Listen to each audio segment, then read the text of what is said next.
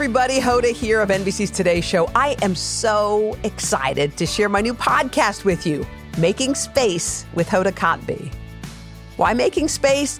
Because I know when I make space to talk to people and really listen to their story, I almost always come away inspired and stronger. So each week, I'm going to be talking to a few friends who have motivated me the most, like writer Anne Lamott.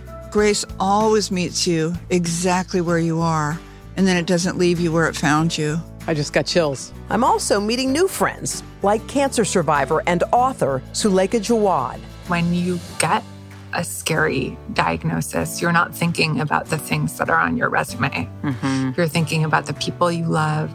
And wait until you hear my conversation with a new face in faith who is on a mission.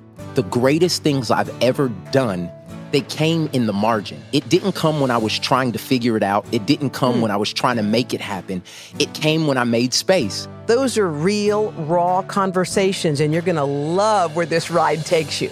It all starts Monday, September 20th. Follow and subscribe now wherever you get your podcasts. That was awesome.